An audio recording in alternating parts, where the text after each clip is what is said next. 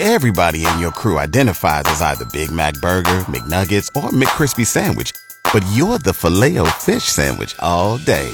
That crispy fish, that savory tartar sauce, that melty cheese, that pillowy bun. Yeah, you get it.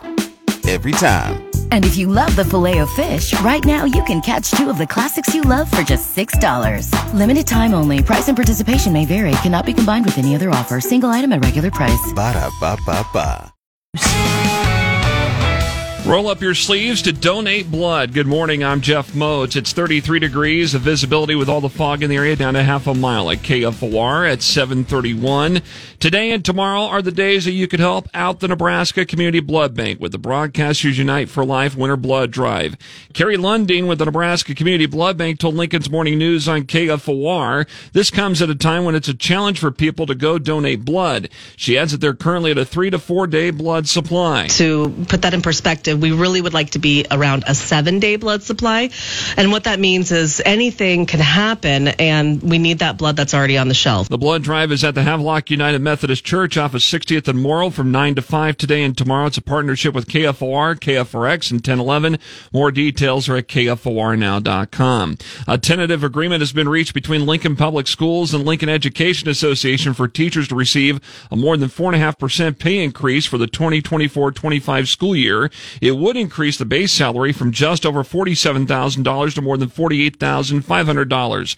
The district will also assume a 1.99% health insurance premium increase. It's pending approval, though, from the Lincoln School Board. They will vote on this agreement at their February 13th meeting. KFOR News Time is 7:33. Lincoln Public Schools Superintendent Dr. Paul Gosman recently gave an update about the process the district uses to issue school closures on snow days or when inclement weather does happen. He says snow days are not actually built into the schedule. LPS currently has more instructional hours than is required as the minimum by the Nebraska Department of Education. This allows us to account for snow days or other emergency closures without adding school days or instructional minutes. Gosman says there may be some days where closures happen not due to weather, but for other reasons. He says while ensuring that they've met the required educational hours set by the Nebraska Department of Education, LPS looks at various solutions. That includes adjusting daily schedules and early release days. Bellevue Senator Carol Blood is hinting of a possible bid for Nebraska's 1st District seat in Congress, challenging Republican Mike Flood. Recent social media posts from Blood have indicated that she's encouraging people to come to an announcement this weekend here in Lincoln. That's according to a report from the Nebraska Examiner.